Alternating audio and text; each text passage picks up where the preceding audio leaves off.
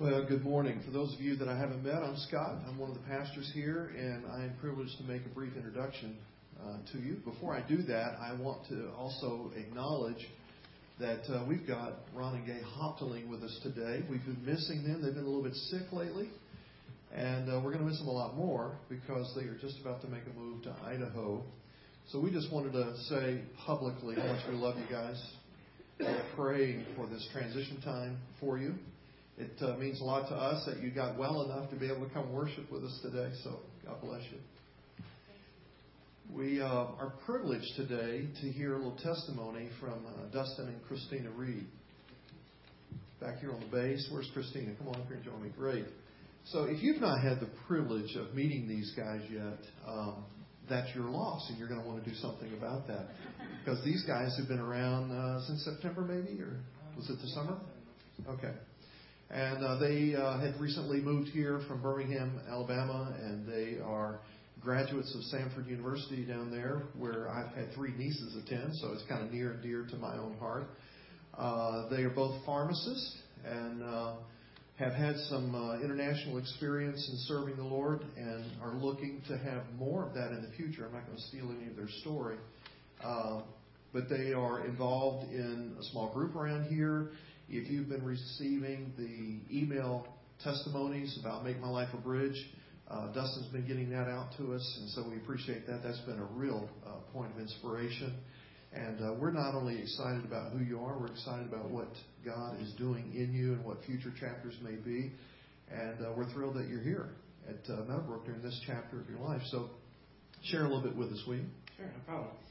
So many of you may not know who you are, but my name is Dustin Reed, and this is my wife, Christina.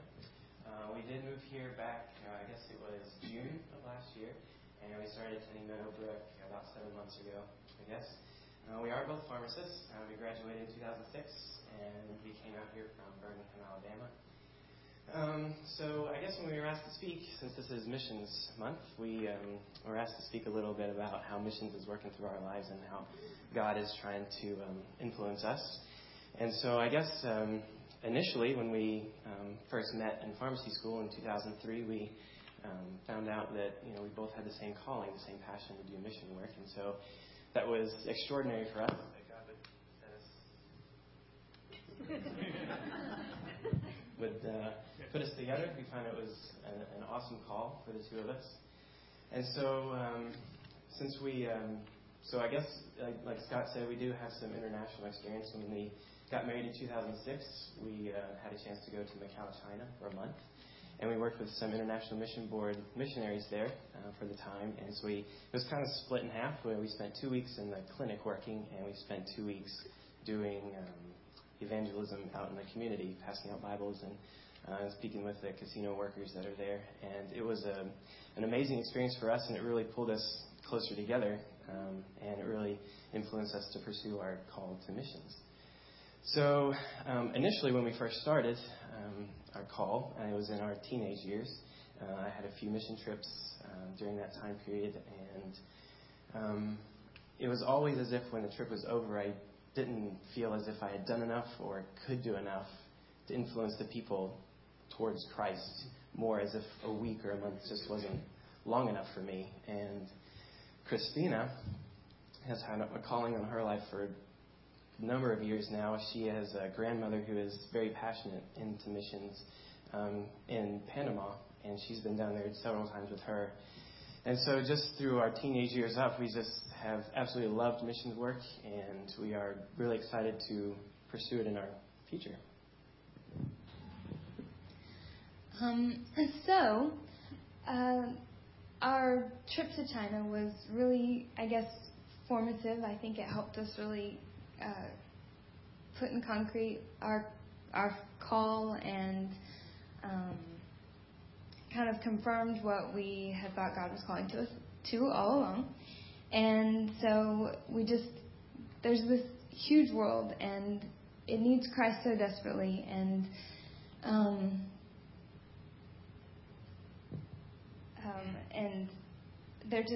it's needy beyond our belief. And so we've kind of felt that God was saying that we didn't need to wait for a specific call from Him, that He's already made that command, and so we're working to be obedient towards Him now. So I just kind of wanted to tell you a few things about how we are being intentional about following God's call in our life. First of all, when we finally finished pharmacy school, we started praying about where God wanted us to go from there. We did feel like it was that He didn't want us to stay necessarily in Alabama, and so kind of through a series of events, in the end, we really felt like He was leading us to Seattle. And it seemed to fit perfectly because somewhere in that prayer time, we learned that Seattle is considered one of the least evangelical Christian cities in the United States. And so we thought, well, gosh, maybe God is giving us this stepping stone, perhaps leading us slowly towards international missions. But we do have things holding us back at the moment. The main thing, I think, is we have this huge pile of student loans left over from Stanford. And we've got to get those paid off before we can get on the mission field. So kind of our main focus right now is to pay off our student loans. So we have joined the Financial Peace University class here. And we've developed a careful budget that we're trying to be very frugal with our money and put as much of it into loans as we can. And we're even working on ways to free up even more of that money for loans. Like right now we're paying rent, and we live in a 2-bedroom townhouse, but we are hoping later this year to move in with some people to free up a good bit of our rent money to put into those loans. So that's kind of our huge intention right now is that. But that said, we know that our call has already started, and so we are here to be intentional. We want to actually join you, our church family, in bringing Christ to this area. And so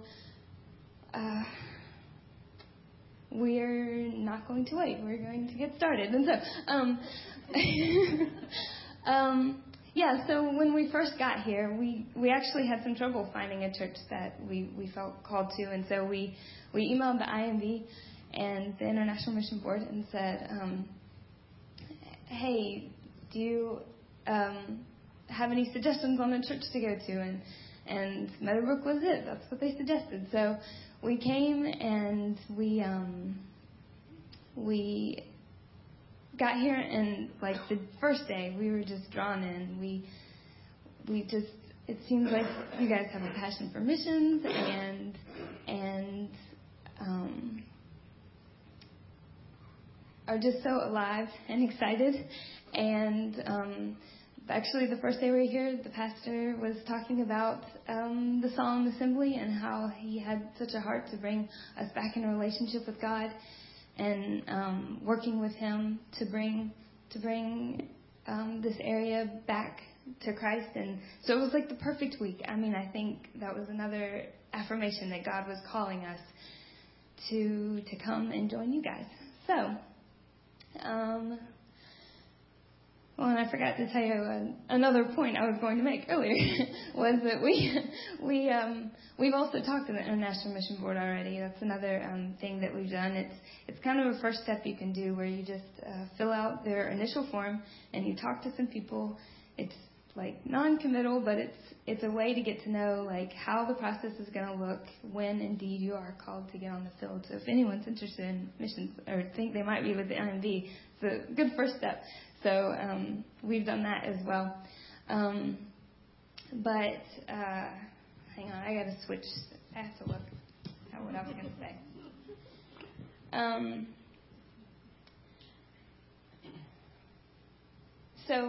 So anyway, yeah, it was the perfect week for us to be here, and so we're just sort of on the brink of what we think God is leading us to do here. We don't even know everything yet. We're just barely starting to get involved, but we're certain that we're going to learn a lot from you guys, and we hope that we can encourage you with our call.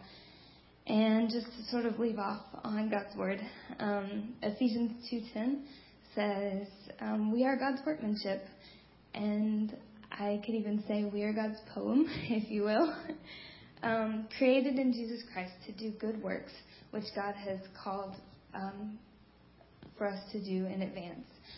And there's nothing more exciting than being in that. I can only see joy in heading down that road. So we're excited. Thanks.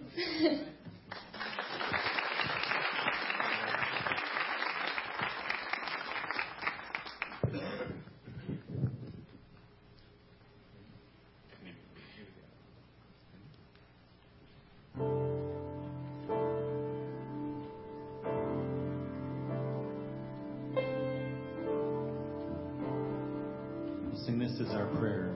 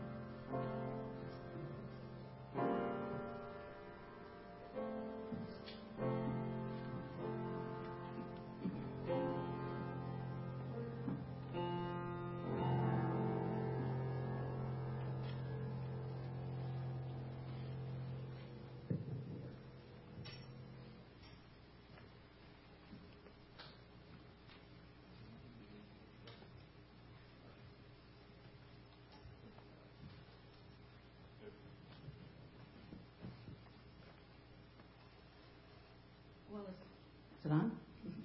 Well, it's my privilege to introduce our guest speakers today, Scott and Denise Wood. And a few demographics about Scott and Denise are that Scott is a native of Washington State, and Denise was in a Navy family. And they met on the campus of Central University, right? Scott was studying to be an engineer, I understand, and he got his degree in engineering. And then he got his Master of Divinity at Northwestern Golden Gate in Vancouver, Washington. While Scott and Denise were students on campus, they both felt a call to missions at Central.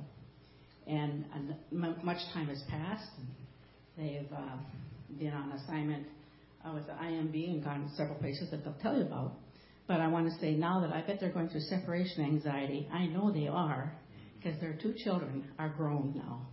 And their son Nathan is a senior at Central, and Hannah is a freshman at California Baptist University. Is that correct?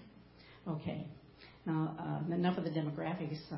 I am really enthused to have them here because I know Scott, and I know Denise kind of vicariously, because this is the second time I've heard Scott as a speaker. He was invited to be the mission speaker for mission emphasis at First Baptist in Bothell. And I was so impressed. Neither one of us can remember when that was, but it was several years ago. And what I was so impressed with is that he was so enthusiastic. And at that time, I think you were wearing the same shirt, Scott. Never changed. At any rate, we appreciated him so much. And what he did that connected with me is that he was passing out a list for people that were interested in communicating with him on his first trip to Russia, right? And so I signed up. I usually don't sign up for things like that. But little did I know what a good correspondent he was. And so off he goes to Russia. And I can't even say the name of the place, but we have teams here, Scott and Denise, that have been to Russia, so you have a lot in common. In fact, anybody who's been to Russia knows a little bit about the bureaucracy and the difficulties that they make for visitors. Well, Scott and Denise got caught in one of those snafus, and the next thing they know, they're off to the Czech Republic. And now you're going to hear that is it a year that you're on assignment in the States? They are gallivanting all around the U.S. They've been to Florida. They've been to California while they're on a year on assignment. And they're here. We captured them. But they're planning to go to Poland. So you will find, I think you've already seen, Denise and Scott, that Meadowbrook really welcomes you because they really have a heart for missions. And I think you've seen it in the service, and they really will be interested in what you have to say. So welcome, Scott and Denise. Thank you so much. Actually, we're going to need this one, so. Отлично, мы можем говорить по-русски. Вы знаете, как говорить по-русски? Вы были там? Отлично. Excellent. We'll just do the whole service in Russian. That'd be cool. Well, thank you for that great introduction. That saves me. She told you everything about ourselves. Done. Let's go sit down. But, when we were in college, though, that was when the initial call from the Lord came in. We actually got married in college at Central when we were 20. And so in our senior year there, we felt God leading us to go overseas. And this was I'm going to age myself, but you already know we had kids in college. But this was in 1987 and 1988. And so we felt God calling us to go with the Journeyman program, which is a 2-year program for students just out of college with the International Mission Board. And we got their list of requests, and there was only one place on the list that appealed to us, and it was a place called Wrocław, Poland. And we filled out the forms, and we were so excited. We just knew this is where God wanted us to be. And so we went back to Richmond, Virginia, where the headquarters were. And as we were there, we looked at the videos, and we talked with people. We were ready. We're sign us up. We are going to Poland. We sat down with our consultant, and he's like, I'm sorry. You can't even get a visa to get into the country without having a master's in English. Because at this time, remember, it was still communism. Significant. It wasn't until 1989 that communism fell. So there was no way. absolutely zip up. He said, sorry, you're going to have to look at another thing here, see if there's something else that God's leading you to, because you're not going to Poland. Nothing else appealed to us. God placed our hearts in Central and Eastern Europe at that time. And we came back. We were very discouraged, disappointed, confused, to be quite honest. God, what are you doing? We were so certain this was what you had called us to do. And but it wasn't time. And it's neat how God can use callings, but then uses a lot of time forming you and molding you and growing you and shaping you into who He needs you to be, so you can be the person on the field that He wants. Anyway, so the next few years, Scott went on to do engineering in the Tacoma area. Our daughter was born. And after a few years, then God was like, okay, now it's time for you to start considering this. And that's when he went on to seminary. And we served in several churches on staff in Scappoose, Oregon, Portland, Oregon.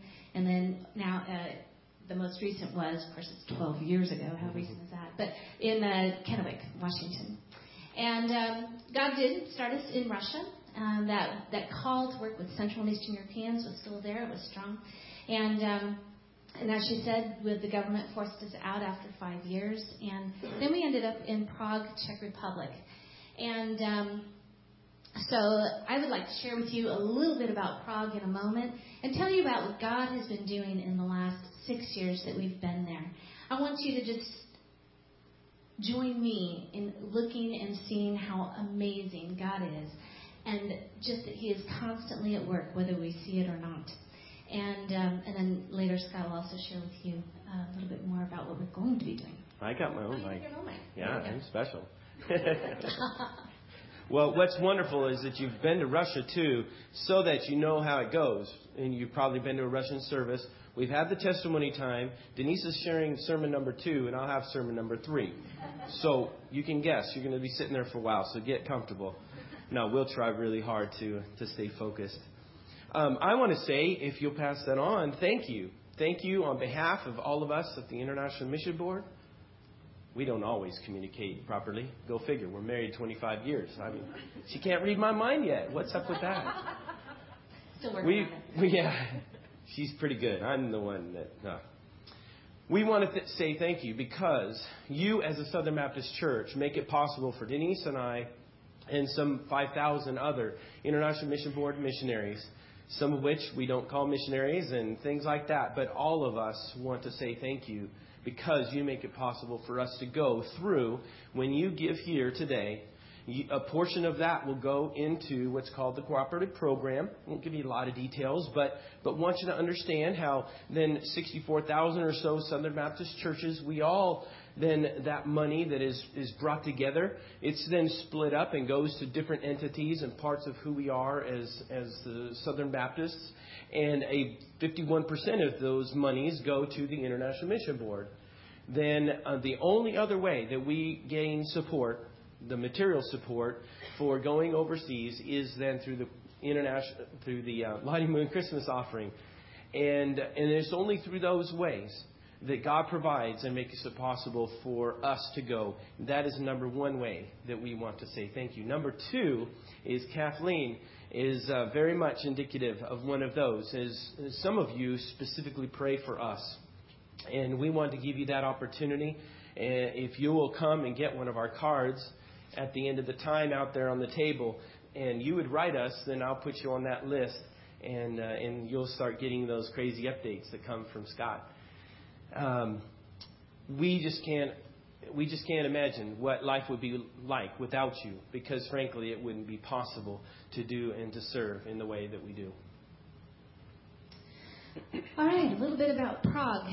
Prague, Czech Republic, is in the center of Europe. It's right there by Germany. Most people have a clue where Germany is, if not Czech Republic. So it's just south and west or east of Germany. And it is a beautiful, beautiful city. Prague is the capital. It's the heart of Bohemia. If you've heard of Bohemians, this is the people. And so I just want to take you on a brief tour. I will be honest, Prague is the most beautiful city in the world, in my opinion. It is stunning and beautiful. I would encourage you just to come travel and see it. God has richly blessed this culture. It was not damaged during World War II, which is a lot of the reason why it's still so lovely. This is Wenceslas Square. This is the main square in town, and named after old good King Wenceslas. You know the Christmas Carol? Well, there really was one. He's on that horse there in the center of that statue. This is the museum. And this is Prague. By the way, I did take these pictures myself. I'm not a professional photographer. Prague is just so beautiful that anyone can take a decent picture. I mean, it's just an amazing place. This is Prague Castle, and that's the Charles Bridge in front of it. Charles Bridge was built in 1357, and it's still standing. It's an amazing structure. A little bit closer, there's St. Vitus's. That's the cathedral in the center, and the heart of the castle. This is Charles Bridge, and that's going into the Mala Strana, the small or little square. And then this is the old town square. This is the heart of the old Prague, and it's a walking center now. And this is Teen Cathedral, also built in the 1300s during the golden age of King Charles IV, and what he did there in his great building programs. All this lovely Gothic style, which I'm partial to. And then in front of that, in the center of the square, is a statue of this man named Jan Hus. I'd like to tell you just a little bit about him. Have any of you heard of a man named John Huss before? Or Jan Hus? Yeah. Most of you haven't, though. Have you ever heard of the guy named Martin Luther? Yeah, most of you, if not all of you, have heard of Martin Luther. You know, John Huss, lived 100 years before Martin Luther. But he was just as instrumental in the Reformation as Martin Luther was, and before him then, of course, was Wycliffe. God used men like John Huss. We are actually spiritual descendants of him. I don't know if you recognize that, but the impact of what God did in Prague in the 1300s and 1400s and even on is you can't even describe it. Because what he did is he was the one who was willing to say, as a Catholic priest, and he was actually the first rector of the college there, or the university there in Charles University in Prague. And he said, you know what? When I read these scriptures, first of all, I agree with Wycliffe. We need to be doing this in the people's language. They don't know Latin. Why am I doing Mass in Latin? So he started translating the scriptures into Czech. He would write on the walls scriptures in Czech so that the Czech people could actually understand God's word for themselves and not always have to have it interpreted by the priest. There were some other issues that he also brought to light. Well, one of the reasons why we don't hear about him is he was martyred. He was actually burned at the stake in Germany by the Catholic Church, who did not appreciate his viewpoints on a lot of this. And then, have you heard of a group called the Moravians? Yeah, for some of you, the Moravians, they're actually a different separate state in Czech Republic now. You have Bohemia and Moravia as two of the three states. And they're a rich spiritual heritage. Okay, the Moravians were influenced by the teachings of Jan Hus, called themselves Hussites. And when the Catholic kingdom of Austro-Hungarian Empire came in the 1600s, when we were just settling Plymouth Rock, they were oppressing anyone who was not of the Catholic faith. They did not like the Protestants at all. So this group of Moravians went on up to Germany. And again, spiritual descendants. In fact, these Moravians had a 24-hour prayer vigil for 100 years. 100 years. There was always someone praying and lifting up their prayers to the Lord. God used this group mightily. They actually would sell themselves into slavery in order to become missionaries to slaves. What a sacrifice to the Caribbean. They actually sold themselves into slavery. Others of them would go around the world and help encourage others. They were the ones who led Charles and John Wesley to come to faith in Jesus Christ. Charles, John Wesley, anyone know those names? Yeah. God used these guys. They actually were the impetus that God used to start what we would consider the modern missionary movement in the 1700s. So there's culture, this country, these people have an amazingly rich spiritual heritage that you and I are the actual spiritual descendants of. What's it like today, though? Czech Republic is the most atheistic nation in all of Europe today. When communism came in 1945 after World War II, they imposed on them not only the communism, but they imposed on them the atheism. And for whatever reason, the Czechs embraced it. They have no desire to turn back to any kind of Catholicism or any belief in God whatsoever. They're quite proud of being atheists. I was in a restaurant just before we came back to the States, and there was a young man. He was 18 years old, and he was serving. And one of my people that I was with, she asked him, she said, "So what do you think about God?" And he said, "Oh, well, I'm Czech, so I'm atheist." So there's even this identity now that, oh, well, I'm Czech, I'm atheist. So there's a huge, huge spiritual barrier to people's lives. And so you ask, well, where do you go when you need help? Where do you turn to?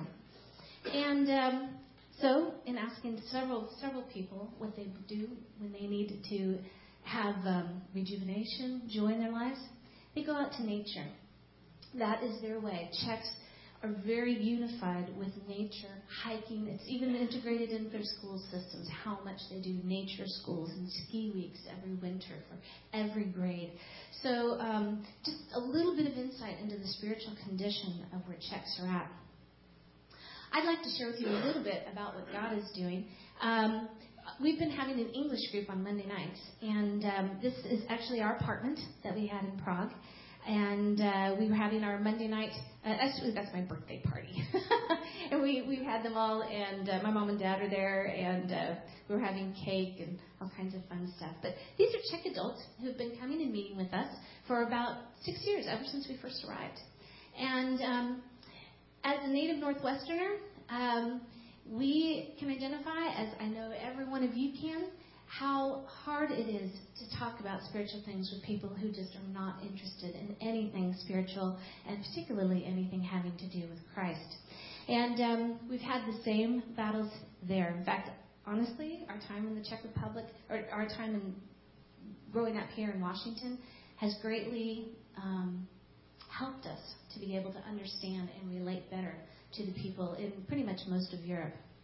This is our family English camps that we've had, where we invite their whole families, and we have had them the last few summers. It's a great time to have some intense one-on-one with them and really invest our lives. They watch us. They look at us and how we deal with our families and our children. In fact, we've even had some say, well, your children, do they all act like that? I mean, are all American kids as well-behaved as yours and respectful of you? And we're like, no, not really. And they're like, well, is it your faith then that makes the difference? Absolutely. That's exactly what makes the difference.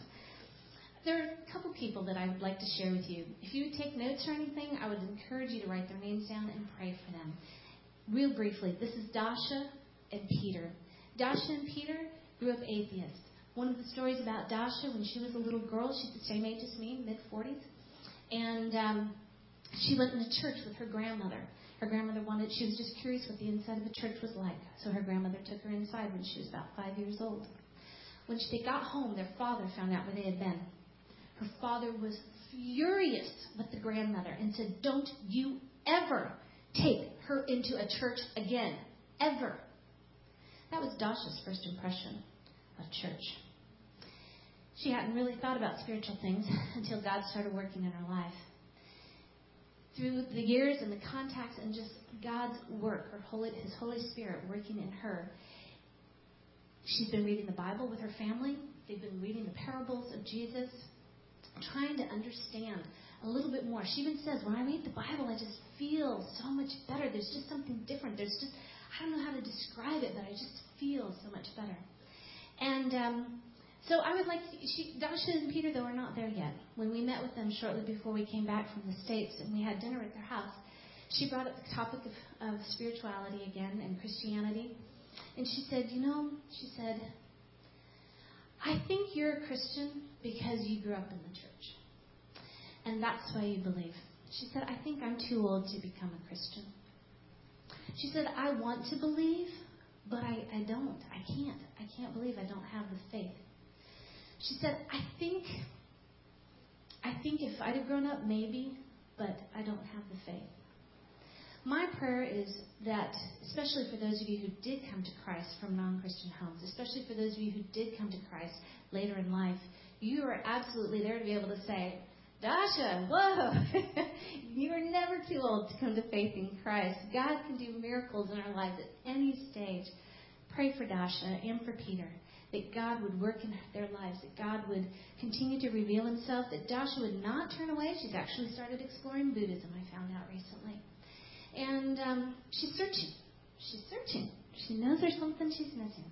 But please pray for her. I pray specifically that God would lead another believer, maybe even a Czech believer, into her life that can say, this is what it's about. Don't make it an excuse not to become a Christian because you think it's too late. This is Andrew. Andrew is a young man who is 15 years old. He's been coming to our family camps. His mom and dad have been going to our English classes, Renata and Martin. And God is working in Andrew's life. It's awesome to see what God is doing. Again, he was raised not believing anything. But I believe it's also important that we continue to remember this next generation. We find that with the students we work with through Campus Crusade, as well as young men like Andrew, that God is working in that generation. They see the void. They see the nihilism that's involved in the atheistic mentality, the atheistic worldview. And they're like, I don't really want that. That just seems too depressing. I believe there's something out there, but I'm not sure what it is usually the response I get from almost every student I've met with, which is several. And Andrew is one who comes to our family camps. He loves it. He just lights up, as you can see this photo captures. And he sees the difference. He started recently going to a Christian youth group. It's an English-speaking youth group, but it has international students and kids from all over Prague and all over the world. And so pray for Andrew, that the Holy Spirit would continue to work in him, and that Andrew would respond and say, yes, this is what I want. This is what I see that's different in these people that I'm around. And that he will not turn his back on it, but that he will embrace it and cling to it. And that his family, his mother and father, especially Renata and Martin, would also see this and say, yeah, I'm ready. I want this.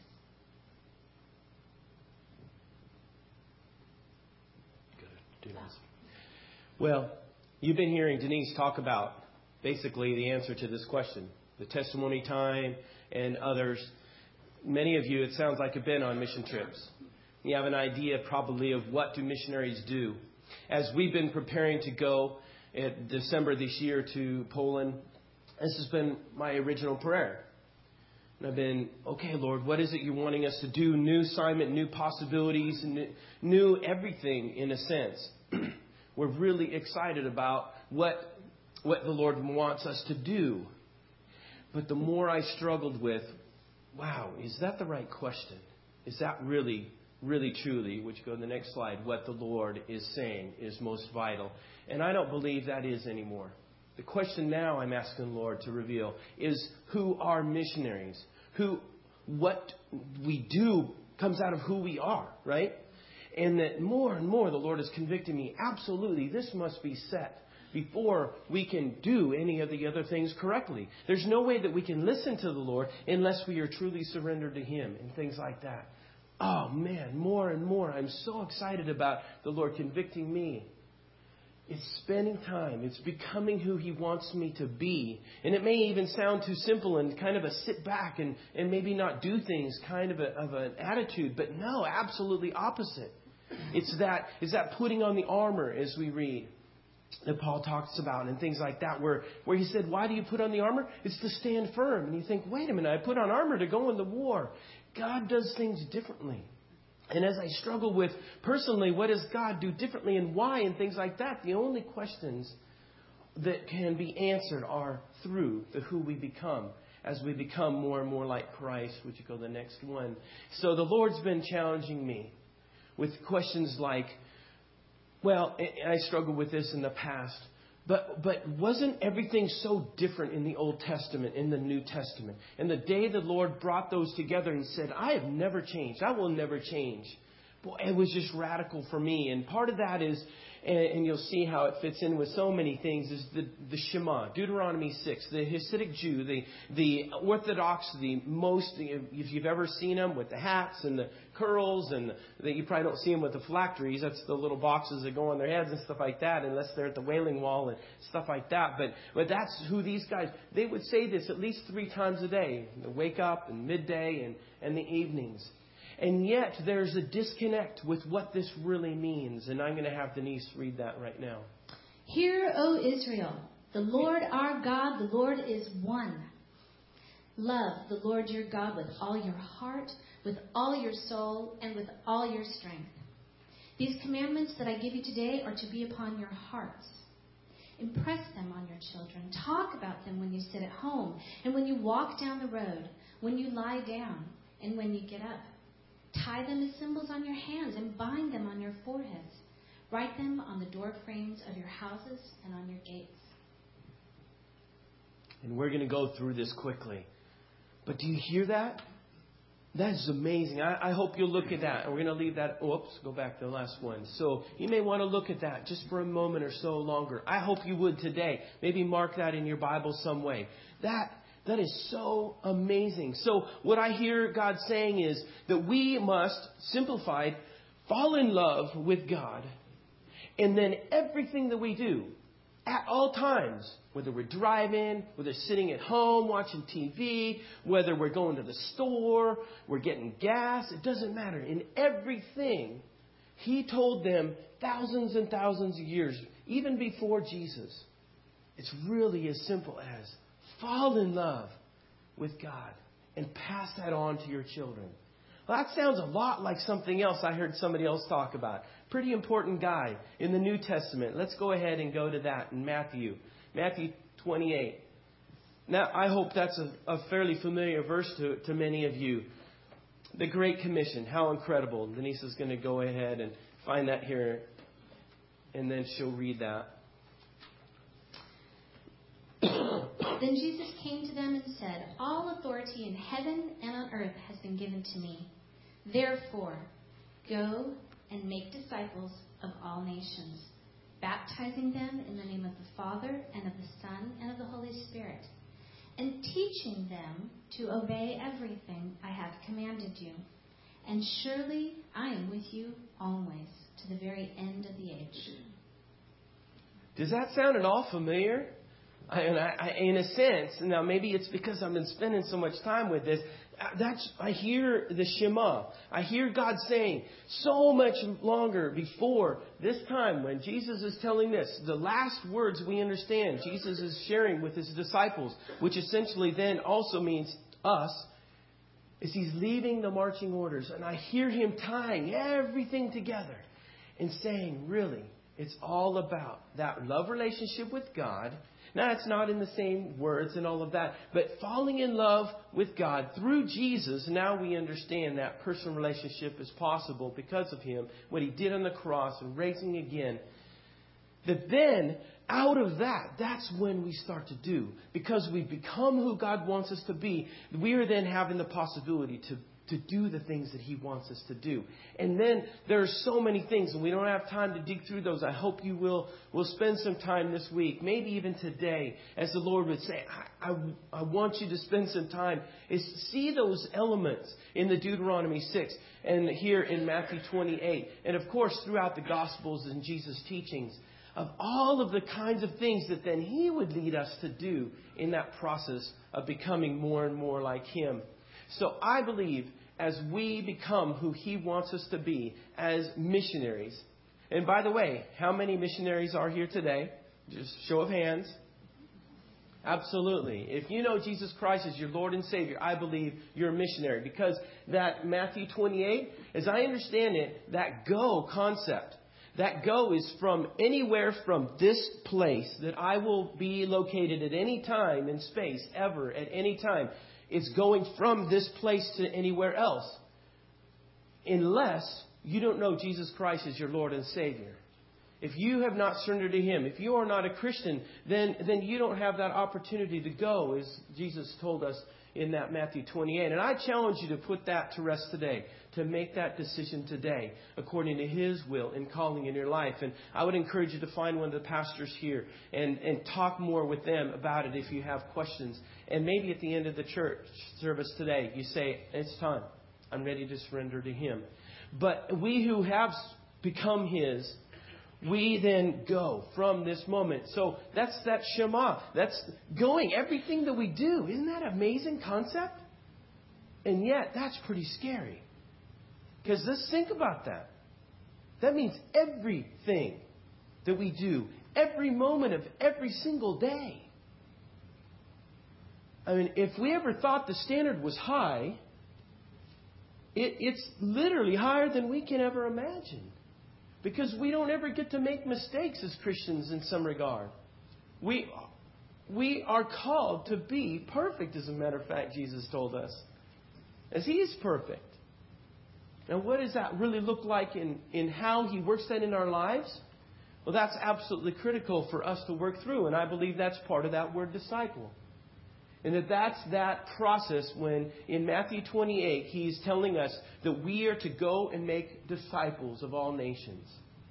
And that's the culmination, I believe, of when we are becoming who He wants us to be, then the doing as it flows out of that we are in that process of making disciples. And here's what I believe it looks like in general, is that we need to have people that we know specifically they do not know Jesus Christ as their Lord and Savior.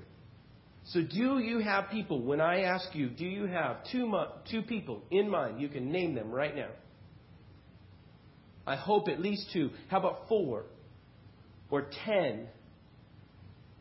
Okay? If we don't know non-Christians, then there's not a possibility that we're going to go ahead and see them in that process of making disciples.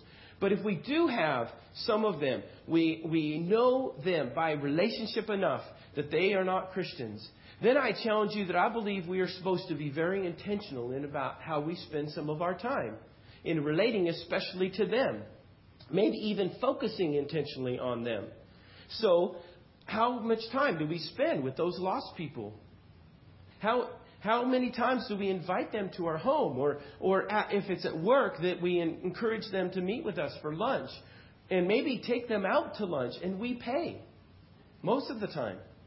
Not just every other. I mean, wow, sacrifices or things like that. Yeah, that's pretty brutal. But are we going to live like Christ did? I mean, He died for us. Everything that we have is His. Things like that.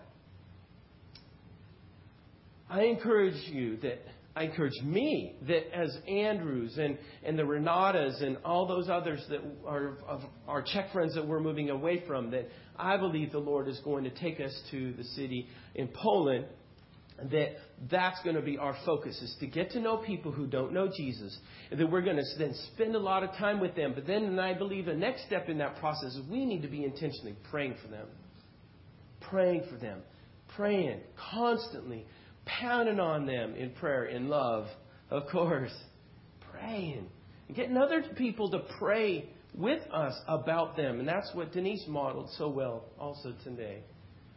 And that as I see this spectrum in my heart, and I don't know where this all goes, I'm asking the Lord to reveal it to me. But I believe those are just the pre-evangelism kinds of things. And however long that takes, that's each individual. But prayerfully, there's an opportunity to then physically say the words of the gospel in whatever form, probably many, many times, after we've also then been modeling the gospel. And ultimately, there's the possibility in that disciple-making process that they say, okay, I give up.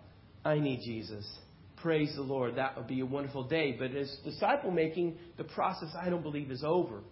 Now, I believe that's what's so scary about the story of John Huss, is that in Czech Republic, in a multiple of 100 years, just 200 or 300 years, they go from being a nation radically changed as God was moving in a man who had extreme influence and control in many regards, affected a whole movement of people, radically saved, going throughout the world. You would think that in 100 years, they would be the most Christian nation, right, in all of Europe. And yet they're the most atheistic, as Denise said. What didn't happen? I don't know for sure, but I believe it had a lot to do with the disciple making. That there was that one generation kind of a scenario where you see it maybe in Wales in the great revivals, radical revivals that were going on there as well in the last 100 or so years. Now today, almost nothing. The churches are empty. Will we see that in America? Are we seeing it in America? And I believe we are dangerously in that process already today. Is that a hopeless state? Absolutely not. If we'll do things God's way, if we'll listen and we'll make disciples, we'll be missionaries. Be what God wants us to be and do the things He's called us to do. It's really so amazingly simple when we start surrendering to it.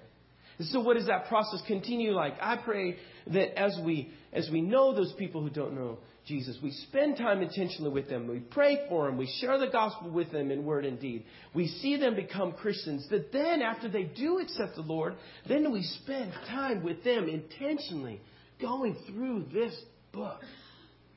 We don't quit meeting with them. That's the danger of what we've done from time to time in church. Is praise the Lord, they're a Christian. Come, sit and grow. Absolutely wonderful. But I believe the next step, the disciple maker, the missionary, is then called to take them through that process even more. Heard a wonderful story about a man who his conviction is that when he has the privilege to lead someone to the Lord, he then leaves his church to walk through the process with that new believer to wherever they feel led to go and attend church. Goes, attends church with that person until they essentially are discipled, and then he moves on. That's cool. And that original disciple comes back to the church that he feels is called home. Wow. That's pretty radical. That's pretty awesome. That we would continue and just walk through. Is it about knowing the right things? Is it about having everything set? No. The beauty of that process, I believe, is that Jesus as our teacher, the great disciple maker, that He walks us through that. And how incredible. We are going to be the ones probably that grow just as much as the others in that process. So I'll finish our time with sharing that Denise, remember in 1988, she told you where we were feeling led? Well, if you read that, it's Wroclaw. Lord sending us back to the city. 20 plus years in the calling. We are excited to go. One of the other elements Denise shared was we couldn't get a visa at that time because we didn't have a degree, as a matter of fact, a master's degree in teaching English. Well, ironically, Denise will have one of those soon after we get back and we go there. At the same time, though, now the visa issues are very radically different. But this very square, where we had the privilege to be last year, is where we believe that the Lord's going to have us go and make disciples. So what? We're going to spend time trying to meet those people who are walking around that square so that we can start praying for them, meeting with them, sharing the gospel, leading them to be disciples, and then God to send them out. I ask you to consider coming in the third way that you are partners with us as Southern Baptists and any others. And not only do you give and make it possible and you pray, I hope, for us, but that you, some of you, many of you, by the sounds of it, go or come to our side of things. We challenge you, encourage you to pray about an event. 2012, between June 8th and 18th, we'll have 6 soccer games. The European Championships will be held for the first time in Ukraine and Poland. 6 of those games will be held in our area of Poland. 3 in the city where we're going to be at, Wrocław, and 3 to the north in the city of Poznan. And I believe the Lord wants us to have hundreds of volunteers to come and to do that disciple-making process. That as we are who God wants us to be in that process, that we are going to then go and do the things that He would call us to do, like playing Frisbee. We're just going to play Frisbee and hang out with people that are maybe in the line, going to the game, things like that. Chatting with them, playing Frisbee. And when we're done, we get their names so we can pray for them, things like that. We're going to hand them the Frisbee and encourage them to read the story underneath that Frisbee. It's going to be the gospel presentation. Now, there's times, right, when we don't get a chance to be the one to take somebody all the way through that process of being disciples. That's no problem. Praise the Lord. The Lord's got that worked out. But we're going to go during that time, and we're going to intentionally be getting those names and contact information and things so that we have the possibility of seeing those people to come to be disciple makers themselves in the long term. So would you pray about coming to serve with us in that regard? And if you come and get one of our cards at the end of the time today, then this one, matter of fact, unfortunately, it's not got the kids anymore. They've left us. But if you come and get one and write us there at the email up there at Team Broadswap or Rokla, then we'd love to get you in that process. Also have put a website together, and that's growing also, that has the same name at .org. Thank you for the time. Pastor, I'm not sure how you want to close out the time and what that looks like, but I'm sure we've gone over, if nothing else.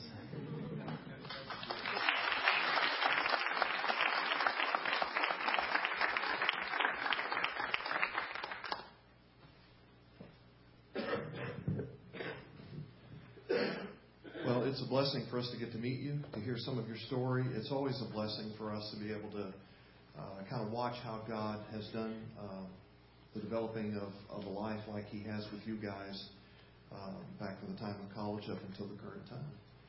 We're going to pray for them in just a moment. We also want to pray for Dustin and Christina. We're going to pray for all of us about what God's up to with us with respect to mission.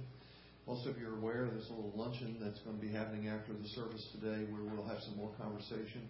There's some information tables out in the lobby. So if you're not staying for lunch, maybe you'll want to linger for just a minute and have a couple of conversations, see what the info is all about out there. I want to draw your attention to this card that is inserted in your program. The theme of these weeks has been, would you make my life a bridge, Lord? It's been our prayer. What would that look like, Lord, if my life was a bridge between you and someone else, you and someone that is in my workplace, at my recreation place, in my cul-de-sac, wherever. You've been thinking about that. You've been praying about that. You've been brainstorming and having conversations about that. We believe that God is going to do some very special things in the days and the weeks to come as your life is yielded to Him in bridge-making kinds of ways. That some of our friends and some of our acquaintances are going to be coming to faith and be eternally changed because of how He gets to use you. Now, this card is one of those little commitment tools that we've been drawing your attention to. As a part of all of these efforts, we have what we call a World Christian Offering. Our World Christian Offering includes multiple other offerings that we don't do across the year. We just put them all together in one. And what we've been asking you to do is, would you pray, God, what would you have me to give to see happen all the projects that you've put on our hearts? And we're asking you to make a pledge about that with this card that you would pay against up until December 31. So you've got several months to do that. If you felt like God was leading you, for example, to make a $500 pledge, that would be about $55 a month between now and then. You go, well, what's happening with that? Well, 50% of this offering will go directly to the International Mission Board for the support of personnel. 100% of it. Another 25% of it will go to plant churches in the Northwest and across North America. And we know how near and dear that is to us. We're one of those church plants that have benefited from that. So 50% would go to support missionaries like Scott and Denise, Dustin and Christina someday, other IMB personnel that we've met through the years. 25% to support church planting. And then that remaining 25% will be divided between a water and word project. Water meaning we're going to put a well in a village that doesn't have clean water. And the word, we're going to have language-specific scriptures distributed in an area that doesn't have the Word of God. I'm excited about those projects. What a wonderful way for us to be invested around the world over these next 12 months. And in order to accomplish all of that, we need an offering that's going to be around $12,000 or more. And so God's stirring us. He's directing us about how to get at that. And we're asking if you would make use of this little tool, prayerfully make a pledge, begin to fulfill your pledge across the coming months up until December 31. Drop this pledge in the offering today as your commitment. You may have some other commitments that you want to make to God, and your connection card is a tool that will help you with that. Maybe as Scott and Denise were sharing, you were concluding, you know what? I need to become a Christ follower. I just need to cross that line, settle that issue. And on the connection card, there's a little blank there that you can say, I want to have that relationship with Jesus. Check that. That'll come to my attention, and I'll be pleased to follow up with you in a way that you want to work at that. Maybe you are making a commitment today about going on one of our future projects. Maybe you're making a commitment about how you're going to be a bridge through all the ways you've been thinking about these weeks, and you want to just indicate that. We'll be praying for you tomorrow morning about your commitment. But this is a time when we get to honor the Lord. We get to worship Him by more fully giving ourselves to Him in these ways. So before our ushers come and receive this, let me lead us in a word of prayer. Would you pray with me? So first of all, Father, we pray for our new friends, Scott and Denise. Thank you for how you've been at work in them, for these friends that they have left behind in prior service, we pray, for their coming to faith in Christ. For their new assignment, we pray, that they would have all the grace, all the resource that they're going to need provided by you. And Lord, for others of us, you've been speaking to our hearts. You've been stirring us about being a bridge for Christ. We make commitments to you today that your will would be done in us as it is in heaven. For every commitment, for every pledge, we pray your blessing on it, that you'll multiply it over many times to your glory. And we pray that in Jesus' name.